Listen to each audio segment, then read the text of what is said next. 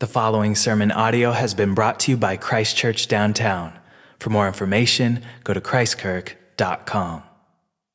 And all of God's people said, Amen. Let's rise and worship the triune God.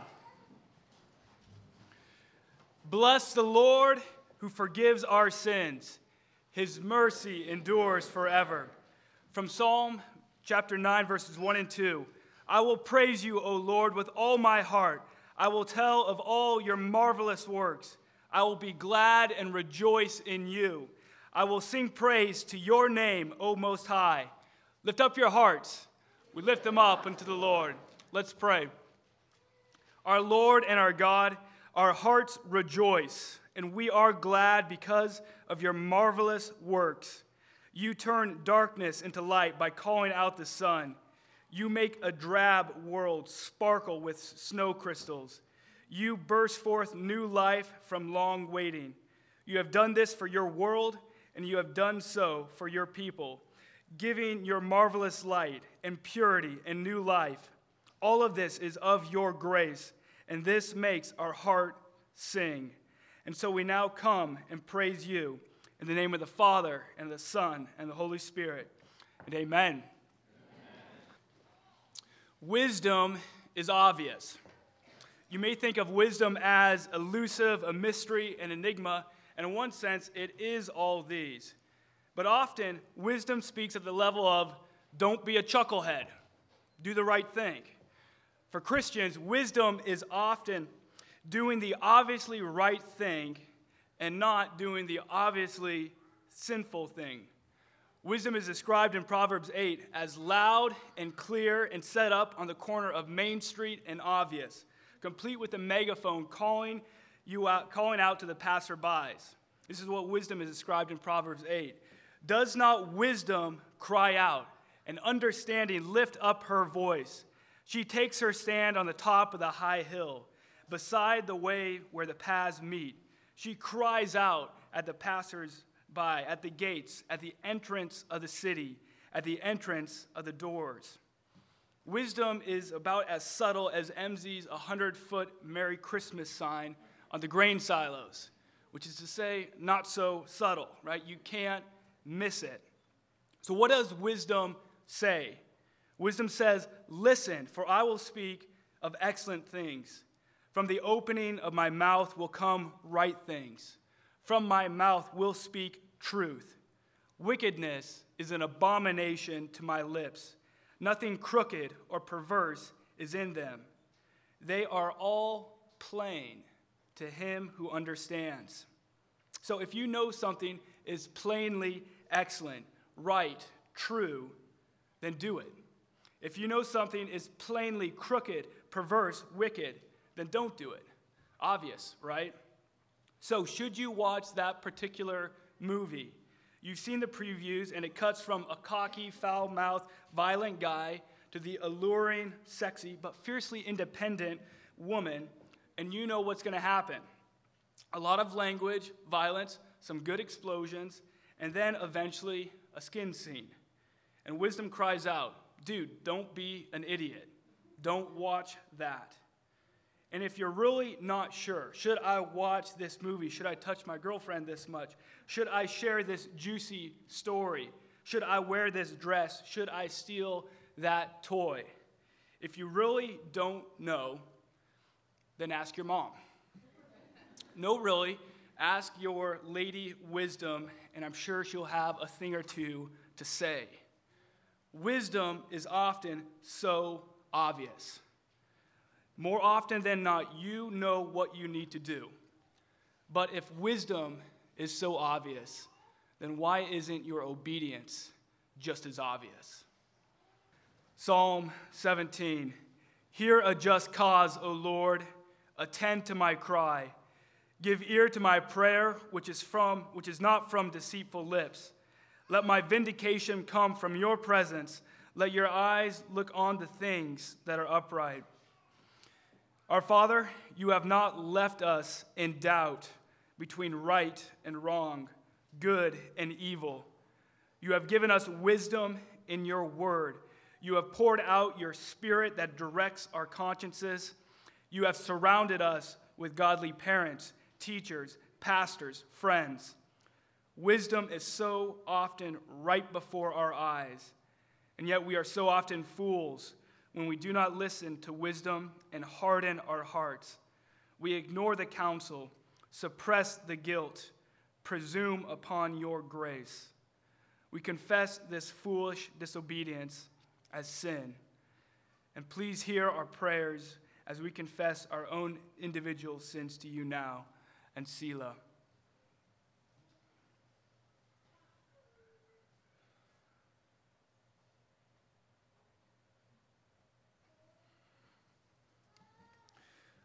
We ask all of this in the name of your Son and our Savior, Jesus.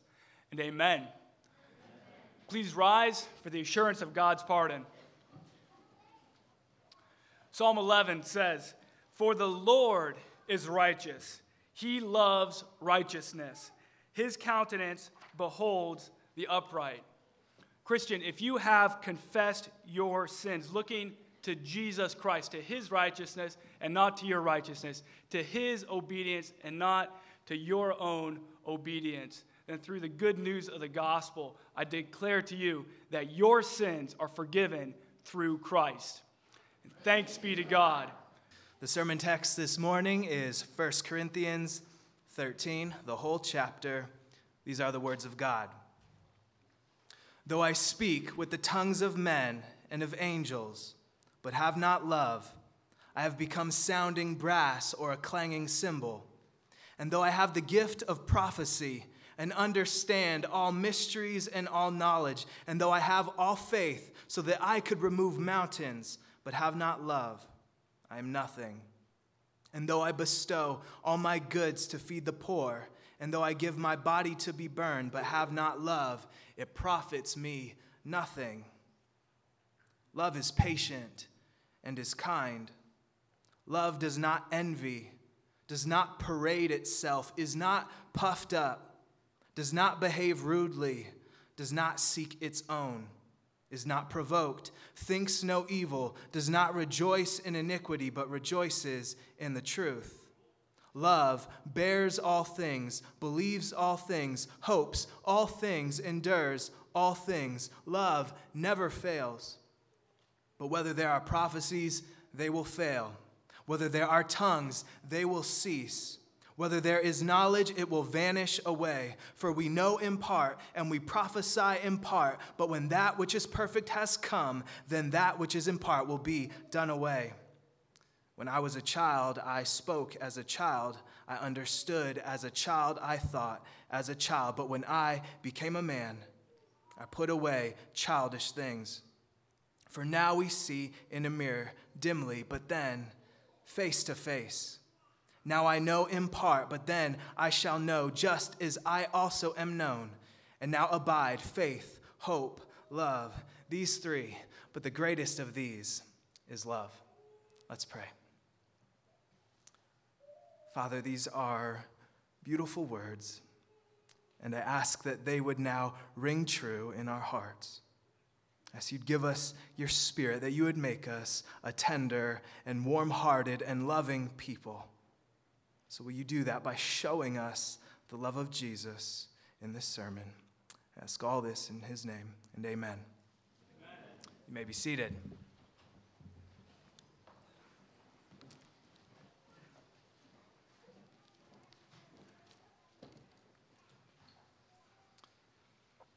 "25 years. 25 years. That's how much time passed between God's promise to Abraham and the birth of Isaac, the son of promise. 25 years is a long time to wait. Have you ever had to wait for something a lot longer than you wanted to? Is there something you are waiting for right now? Maybe you are waiting for winter to end. I heard in the prayers a lot of people want the snow to go away. I know I do. Maybe you're waiting for school to finish, a promotion at work, retirement, a wedding, a birth, a vacation, the summer. What is testing your patience these days? 400 years. 400 years. That's how long the people of Israel were afflicted and enslaved before God brought them up out of Egypt. 400 years is a long time to wait. Have you ever had to wait for something a lot longer than you wanted to? And what are you waiting for right now? You see, the thing about love is that love is patient, and love is kind, and love is suffering for a really long time. And this morning, as we come to verse 4 in the love chapter, here we begin to find out that love is something very different from what pop culture tells us that love is. The first thing we see is that love is not your feelings. Love is not your feelings.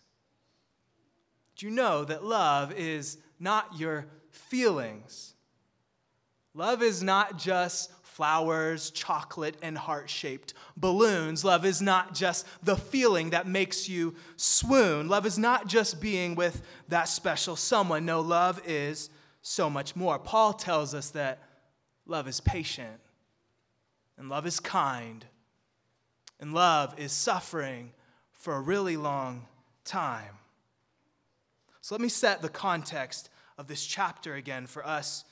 This is part 2 in our sermon series through the love chapter. And if you were here for part 1, you'll remember that Paul wrote this to the Corinthians because they did not know the first thing about love. The Corinthians were a proud church. And where there's pride, every other sin is, every kind of debauchery. The Corinthians had created petty factions over stupid things like who's the best preacher. Some thought it was Paul, some said Cephas, some said Apollo, some said Jesus. They were bragging about how smart they were. They were showing off their wealth. Some of them were getting drunk at the Lord's Supper. It was kind of like a bring your own bottle of wine kind of communion setup for them. They were taking the gifts that God had given them for the building up of the body and were using them to get a one-up on each other. They were using the good things God had given them and had corrupted and distorted them and were destroying one another with them. They thought that love was tolerating incest in the church. All kinds of sexual sin going on. And they thought, oh, love must be not doing church discipline. Love must be just, letting it ride. And Paul says, this is not good. A little leaven leavens the whole loaf. They thought they were woke, sophisticated, intellectual. The Corinthians thought they were something real special. They thought they were God's gift to mankind. And so the first 3 verses of the love chapter were Paul impressing upon this church that if they don't have love, they don't got nothing. Doesn't matter how gifted you are. It doesn't matter if you can do miracles and speak in the tongues of men and of angels. He said you could be the most brilliant philologist. You could know what a philologist is. You could be the greatest preacher, pastor, theologian. You could be doing works of ministry, building orphanages, clothing the orphan, taking care of the widow. You could do all that and be using that as a cover for your loveless heart. And so Paul warns them that if you don't have love, you proud Corinthians, you're nothing. You're chaff for the fire, ready to be burned up. And so Paul wants them to know that love is something very different. And if you're nothing without love, then, it would behoove us to know what then is it? Because we throw this word around all the time, right? Love is not double tapping something on Instagram, right? It's not heart emojis. So this morning we want to define love according to Paul. How does God define love? Because isn't that the only standard that matters, right? You hurt people's feelings and they say, you don't love me, right? This is a kid, right? When mommy and daddy are does that feel like love in the moment? It doesn't feel like love, but it is. Because love is objectively defined by the God who says he is love. Only our God is love. And so I want to know, how does God define this? And the first thing that Paul says about love is that love is patient and love is kind. Love is suffering for a really long time. And that's the whole sermon in one sentence, okay? I even made it rhyme so you will not forget it. Can we say this together? Love is patient. Love is patient. Love is kind. Love is kind. Love is suffering for a really long time. See, we can do this. So I want to do kind of three things in this sermon. Number one, I want to define what is patience, what is kindness. Let's start there with definitions. Number two, I want to take that abstract definition and bring it down into real life and say, okay, what does patience and kindness look like on the ground? And then lastly, I want to ask the question, how is this possible in a world of sin? So, number one, defining patience and kindness. What is patience? Let's start there. I looked up one definition that I thought was very good and I think matches the biblical definition of it. It is this: patience, the capacity to accept or tolerate delay, trouble, or suffering without getting angry or upset. Say that again. The capacity to accept or tolerate delay, trouble, or suffering without getting angry or upset. See, patience is like this reservoir of contentment. And this is how we know that love is not your feelings, right? Because patience, by definition, is waiting when you don't feel like waiting, right? It's like patience is what happens when you don't want to be patient. Think about it this way. Love often starts where your feelings end. None of us like delay, trouble, or suffering. But love is that capacity to accept and tolerate it without getting upset. It is when you have no natural affection. It's when the kids are ugly and the sins are not cute that you find out if you really love them. Because love is patient when you don't want to be. The King James and the New King James actually translates this word not as patient, but more literally as love suffereth long, or love is long-suffering. This is what patience is. Patience sounds like just like waiting around. But it's not short suffering. It's not suffers short. It's long suffering, people. This is what patience is. It's suffering for a really long time. And if you think about it, there isn't really anything flashy about patience. We don't give out awards for, you're the most patient. We might give out awards for people doing miracles, people doing really spiritual things, but patience is one of those quiet, humble, meek things that often goes unnoticed. And yet this is what Paul says is better than everything else. 1 Corinthians 12, which talks about all the spiritual gifts, it ends with, and I'll show you a more excellent way. I'll show you something better than being able to speak every language. I'll show you something better than laying your hands on people and them being healed. And Paul says, you want to be impressive? Be patient. Be kind. Love is something more excellent than all the really impressive gifts. That's the best gift.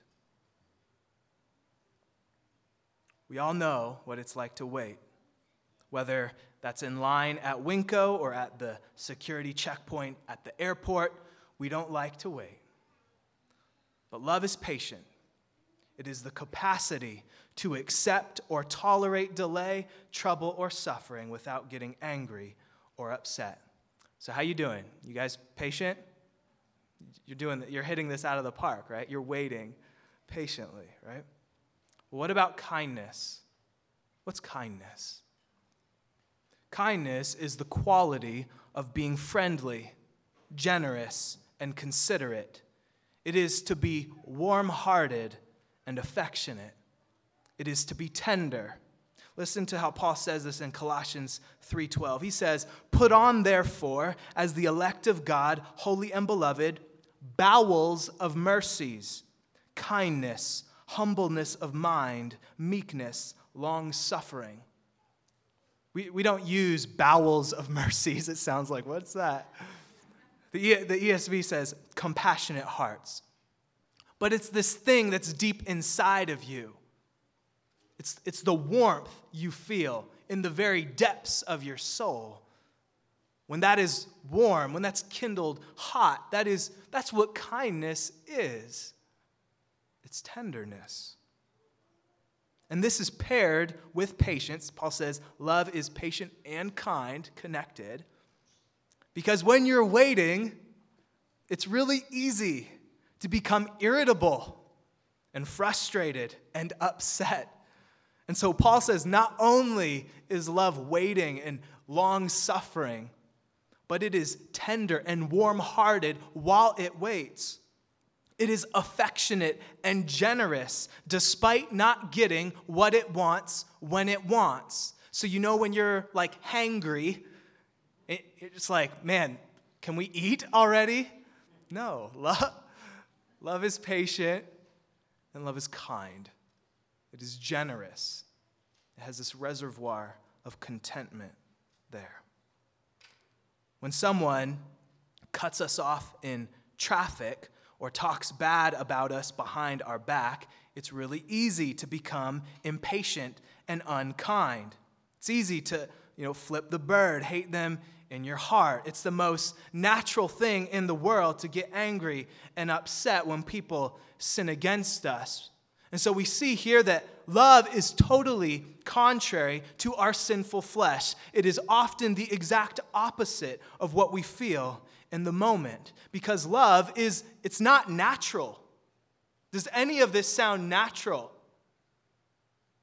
Waiting patiently, being kind while you wait. No, that's something otherworldly.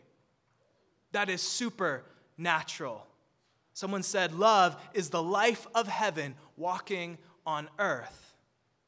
It's what God is like in this very impatient and unkind and sinful world. It's a miracle that anyone loves anybody, right? This is what separates the Christian religion from everything else. We're the only people who have a God who is himself love. Islam don't have that. Buddhism doesn't have that. Secularism doesn't have that. And you see the comments, you see the world, you see what they're producing. They are a loveless people. So Christians, do we look different than them? Are we patient and are we kind? Or do we live just like the world who does not know God? Love is tender and warm-hearted. Love stands in line at the DMV with a joyful heart and a smile on the face. And if you've ever had to do that before, you know that's a miracle of grace. You go pull your number, you sit there, and you don't know how long it's going to be. Love is like having a bunch of spare bedrooms in your house, and you don't get mad or irritated when the people stay a lot longer than they should. Weeks and weeks and weeks. That's what being patient and kind is. So do you know what love is? Love is patient and love is kind. Love is suffering for a really long time. Now, wouldn't that be a world you like to live in where everyone's like that? What does this look like, though, in real life? Jesus says the greatest commandment is to what?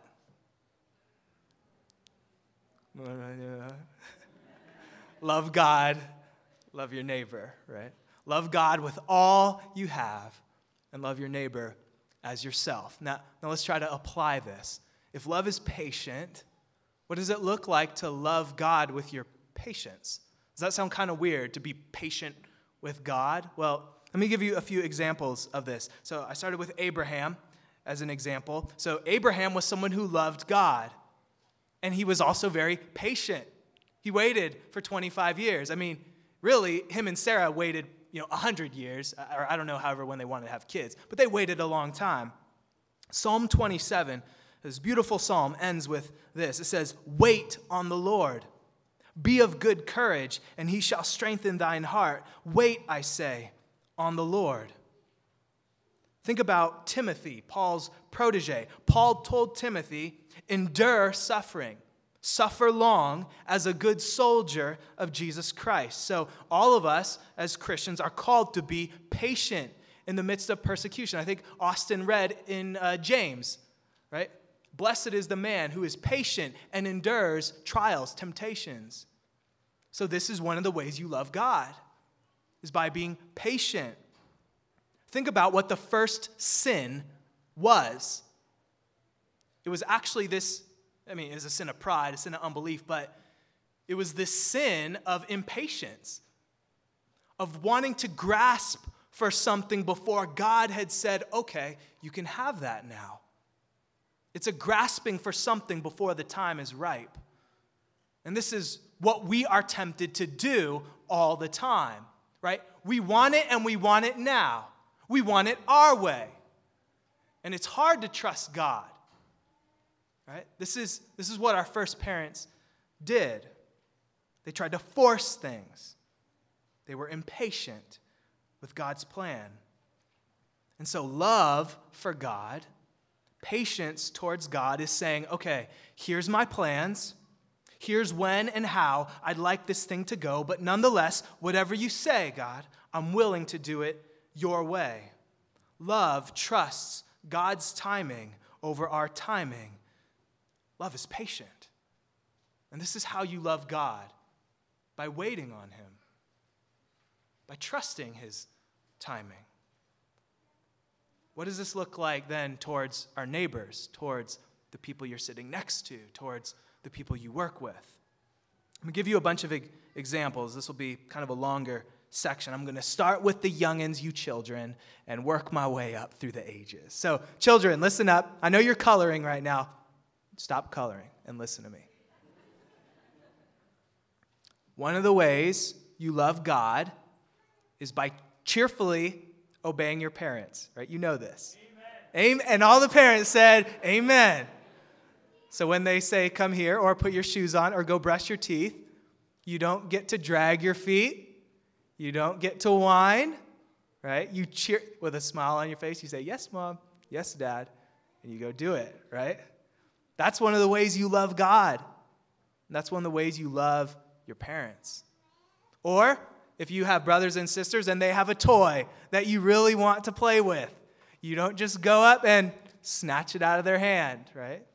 You say, may I play with that? And if they say no, you don't throw a fit. I'm sure you have other toys you can play with. You can go find something else to play with. Because love is patient and love is kind. And this is how you love God. Junior high schoolers. Maybe I took a little jump in between. One of the ways you love God is by trusting your parents to know when you are allowed to have a smartphone, or if you are ever allowed to have a smartphone. I think Luke Jankovic said, when my children are 18, they might get a calculator. There's sage wisdom there. So you don't get to manipulate and negotiate with them. You trust them. If they say, hey, I don't want you to hang out with so-and-so because they're a bad influence on you, you listen to them, okay? And here's the thing. This is really hard because your parents are sinners. They are not going to do this right all the time. But one of the ways you demonstrate patience towards God and your parents is by trusting that God can change their hearts anytime, but that's who God has put in authority over you. And so you listen to them even if you disagree, and you cheerfully obey them. okay? College students, you love God when you patiently endure everyone and their mom asking you, so what are you going to do after college? Right? I know that so many of you have no idea what you're going to do after school. What are you going to do with a liberal arts degree? Right? I don't know. They say you can do anything, and that's part of the problem, right? What are you going to do? Well, you patiently endure that. And here's the thing. You have to do what God's given you a task, and you need to do it with all your heart, with all your soul, with all your mind, with all your strength. You shouldn't just be constantly thinking about the end and neglect what's in front of you right now. You think, wouldn't it be nice if God just wrote in the clouds one day, what job to take, who to marry, where to live? But where's the fun in that, right? Where's the faith in that? So you have this opportunity, especially in your youth, to build something that the Bible calls character, endurance. Listen to Romans 5. This is a verse for college students to memorize, really for everyone to memorize. It says this, we rejoice in hope of the glory of God. And not only that, but we rejoice in our sufferings. We rejoice in week 8 finals. We rejoice in sleepless nights. We rejoice in having to work and try to make things fit. Paul says, knowing that suffering produces endurance, and endurance produces character, and character produces hope. Hope that does not put us to shame, because God's love has been poured into our hearts through the Holy Spirit who has been given to us. And so this is how much God loves you. Proverbs says it's good for the young man to bear the burden in his youth. And so that's what you're doing right now. God is building character, and the end of that is hope, rejoicing, gladness. Because if you can rejoice in the hard things, then man, when things are going great, you should be like double rejoicing, right? So this is one of the ways you love God. Husbands and wives, one of the ways you love God is by being patient with one another. Are you slow to get angry, or are you quick to pick a fight? Do you have a long fuse, or is your anger on a hair trigger? Are you easily irritated by that thing that your spouse does, or do you use grace and love to cover their sins and quirks and weirdness? How big is the reservoir of grace in your marriage? And if it's getting dry, do you know where to go fill it back up? Are you filled with the love of God so that you can love and honor your spouse?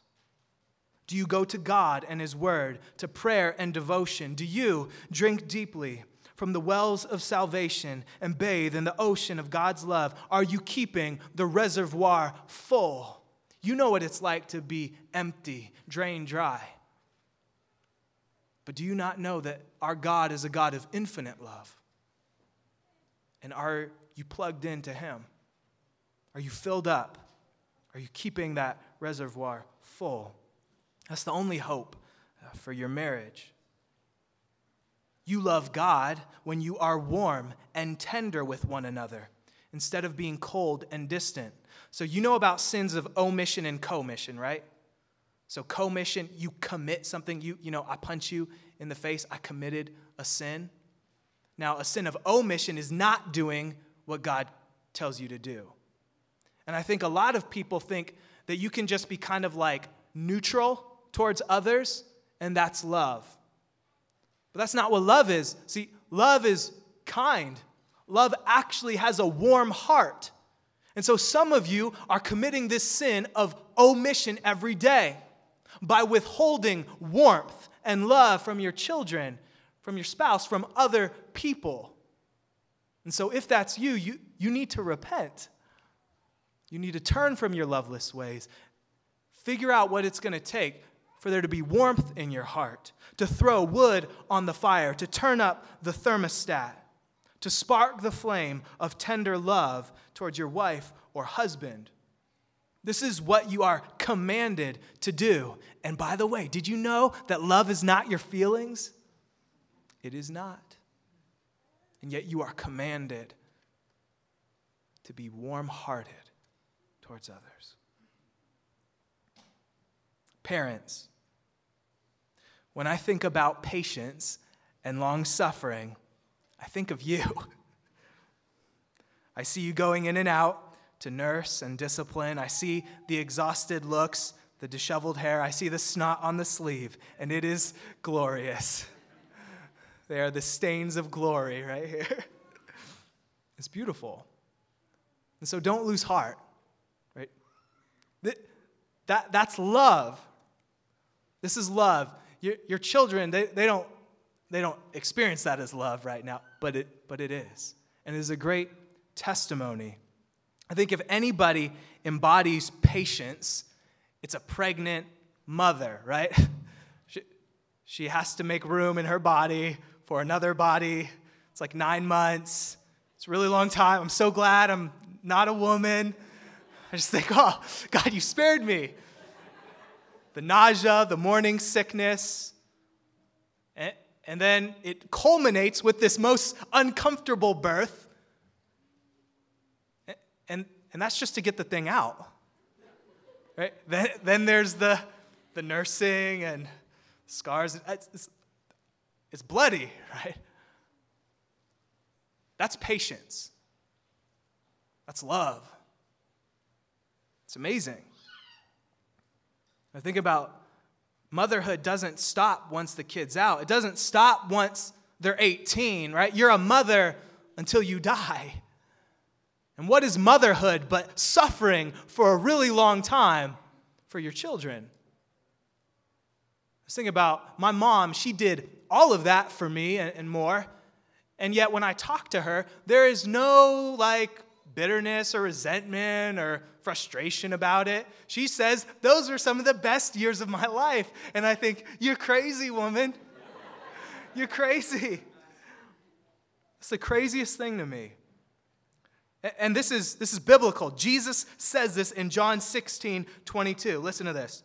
He says, when a woman is giving birth, she has sorrow because her hour has come. But when she has delivered the baby, she no longer remembers the anguish for joy that a child has been born into the world. You see, when there's joy on the other end of patience and pain, you don't even really remember it anymore. It says in Ecclesiastes 5, God will keep me occupied with joy in my heart so that I do not remember the former things. Isn't that an amazing thought? That joy could outweigh the pain of childbirth. My mom, I called her as I was preparing this sermon just to confirm some of these things I was thinking about because, I haven't experienced any of this. And one of the things she told me that I thought was really powerful, she said, I remember when we were in taxi mode. Some of you parents know this. You're driving the kids to Logos, to music lessons, to sports, and you got it's like this matrix grid of how we're going to get everyone there. Taxi mode. And she says, I remember thinking that taxi mode would never end.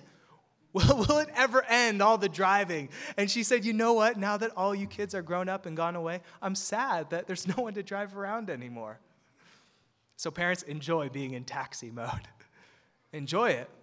She says, my one regret is that she didn't enjoy it more. And so rejoice, parents. Your love is patient and your love is kind. And it is the most amazing testament of God's love. What about fathers, right? So we don't give birth, but we do other things. And I think perhaps the most powerful testimony of love from a father is him faithfully getting up, going to work, doing the hard thing, bearing the responsibility of leading the home spiritually, putting food on the table, a roof over the head, of disciplining kids, of backing up mom when discipline needs to happen. I think about my own father, woke up at 3:30 in the morning for 30 years, drove a bread truck, and never complained. And that didn't feel like love to me at the time. Just like, Dad goes to work. But as I get older, I think that is the greatest testament of love, that someone would get up at an ungodly hour for me and still have time to, throw the baseball with me, play with my sisters. So fathers, your kids aren't going to appreciate all of this right now, but one day they will. And that's what love is. It's patiently suffering, doing the same thing day in and day out faithfully. And God is pleased with that. He blesses that. For those of you who are advanced in years and the crown of gray is upon your head, you love God as you patiently endure the suffering of friends beginning to pass away, of grandchildren dying in miscarriage, of cancer, of your own dear wife or husband's life being cut short. As God starts to take down the lights in your sky, and you joyfully say, I can't wait to see Jesus face to face. See, some of you are at that age now where there's not much to wait for, right? Maybe retirement, you're past that. It's waiting for this body. You want a new one, right? The body groans, and you're groaning for resurrection. And so love is patient and waits. And won't that be worth it when you see him face to face and he wipes every tear away, and there's no more pain, and there's no more patience, there's no more long suffering, and death will be gain? What if you had the long view? What if you knew how long eternity really was? Wouldn't that change how you feel about waiting here? Right? When we're all in heaven, 10,000 years shining like the sun, don't you want to have some good stories to tell from your time here? Wouldn't the more difficult story and the glories from it be worth it in eternity? Right? Truly, what is 60, 70, 80, 90 years of suffering here compared to eternity in glory with one another and with your God? Maybe that would make you a patient person to think about that. And lastly, just as a church, we all must learn to be patient with one another and to be kind. So this means love covering a multitude of sins. It means knowing when to confront someone and when to give them time to repent. Are we quick to jump to conclusions and cast judgment, or are we forbearing and patient and kind? Are there people you find kind of annoying? Well, you're called to be tender towards them. It says in 1 John 4:20, if anyone says, I love God, and hates his brother, he is a liar. For he who does not love his brother whom he has seen cannot love God whom he has not seen. And so if you come here and are impatient and unkind, you are hating your brother and you don't actually love God. Remember what Martin Luther said about 1 Corinthians 13 in part 1? He said that this chapter is given especially to preachers and teachers and those in authority in the church. And so this is directed first at me. Listen to 2 Timothy 2. Paul says, the Lord's servant must not be quarrelsome, but kind to everyone, able to teach, patiently enduring evil, correcting his opponents with gentleness. Right? You know how hard this is, correcting your opponents with gentleness. When people oppose me, my flesh wants to just, lop their head off. But God says, no, correct them with gentleness. Right? You want to give them the snarky remark. You want to hit back. But Paul says the Lord's servant is kind and corrects them with gentleness. And you know what? That's, at first, I don't like this verse. This is hard, people. Love is really, really hard. Patience is really, really hard. But God says this is what we must do. So let me close with asking, how is this possible? How is any of this possible? Love is only possible if you know God's love towards you, if you know the patience and kindness God has shown to you. So I started this sermon with two examples, 25 years that Abraham waited and 400 years of Israel in slavery. And in that second example, I want you to think, who was the one who was really being patient for those 400 years? Who was being patient? Israel, sure. But it was also God. God was giving Egypt time to repent. God was giving his people time to repent. When God does finally show up, he gives Pharaoh 10 plagues. And after each of them, he says, you still want to keep doing this? Like, you can repent, but Pharaoh hardens his heart. You see how patient God is with the most evil of people. And then in Exodus, after he's brought them out, do you remember how God reveals his covenant name to his people? This is Exodus 34, 6-7, when God declares his own name to his people. He says this, the Lord, a God, merciful and gracious, slow to anger, patient, and abounding in steadfast love and faithfulness. God is patient, and God is kind, and God tolerates our sin for a really long time. And so, how patient has God been with you? Think about the people in your life who most get on your nerves. Who is the most annoying person in your life? Who would you like to kind of delete from reality? Maybe you can't stand Donald Trump, okay? Maybe you're triggered by him. Or maybe you can't stand Democrats and Planned Parenthood. Maybe there's some blogger or preacher you don't like, or maybe a close friend who betrayed you and now you don't speak.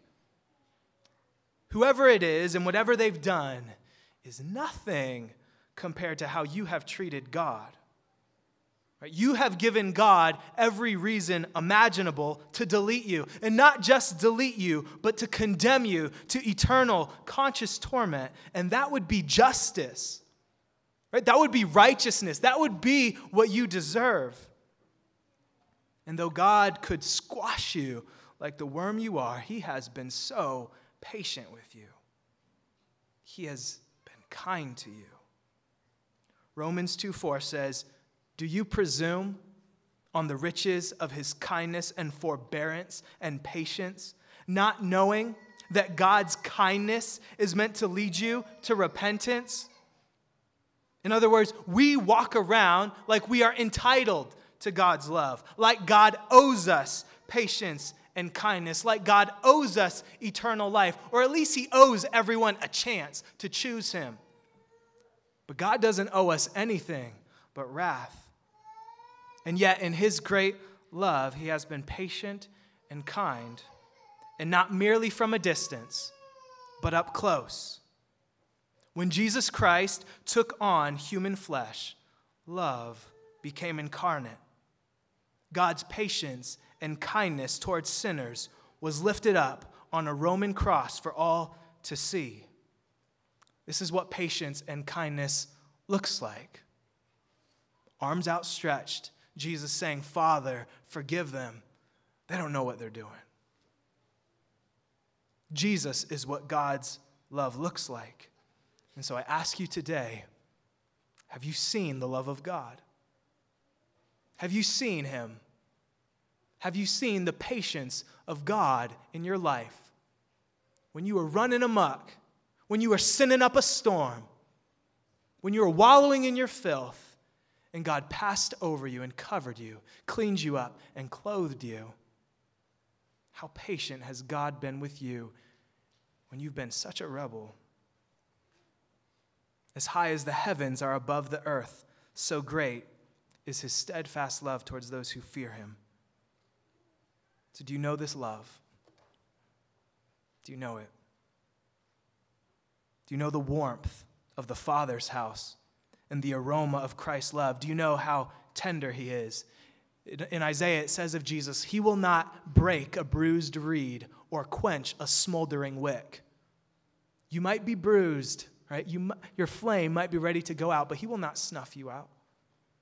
He is tender and he is kind. So do you know what love is? Do you know who Jesus is?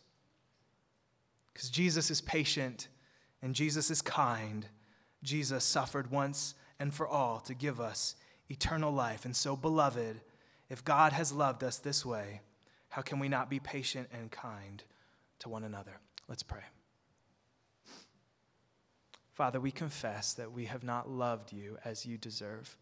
We have not loved one another as they deserve. Forgive us. It says in Ephesians that we need strength to even comprehend the height and width and depth and length that is your love. And so I ask that you'd give us that strength this morning. Grant that we would know the love of God, fill up the reservoir of our hearts so that we can have something to give others. Help us, God. We ask this in Jesus' name, and amen. One of the things that makes patience so difficult is not knowing how things will turn out. It's hard to wait when the future feels uncertain. But we are Christians, and God has told us how this story ends. It ends with a new beginning, with a new heavens and a new earth. It ends with new bodies and the removal of all our pain. It ends with consummation, with a wedding and a wedding feast. It ends with all things having worked together for our good. In Revelation 19, we see that history climaxes with the marriage supper of the Lamb. And this meal before us is a foretaste of that feast. So let us eat and drink in faith and joyful expectation of that age that is to come. All baptized believers are welcome to communion. If you are not a Christian, please abstain. Let's pray. Father, we thank you for preparing a table before us in the presence of our enemies, for surrounding us and protecting us by your covenant love. Give us faith to trust you and wait patiently until we enter into our inheritance. We thank you for this meal. In Jesus' name, and amen. The charge is this. If you have been impatient or unkind towards your kids, your spouse, or your roommates, whoever, I want you to go to them this week and say, will you forgive me for not loving you the way God has loved me? Ask forgiveness this week. Make things right and remember how patient and kind God has been with you. Receive now the benediction. The peace of God, which passes all understanding, keep your hearts and minds in the knowledge and love of God and of his Son, Jesus Christ our Lord, and the blessings of God Almighty, the Father, the Son, and the Holy Spirit be upon and remain with you always. And all God's people said, Amen.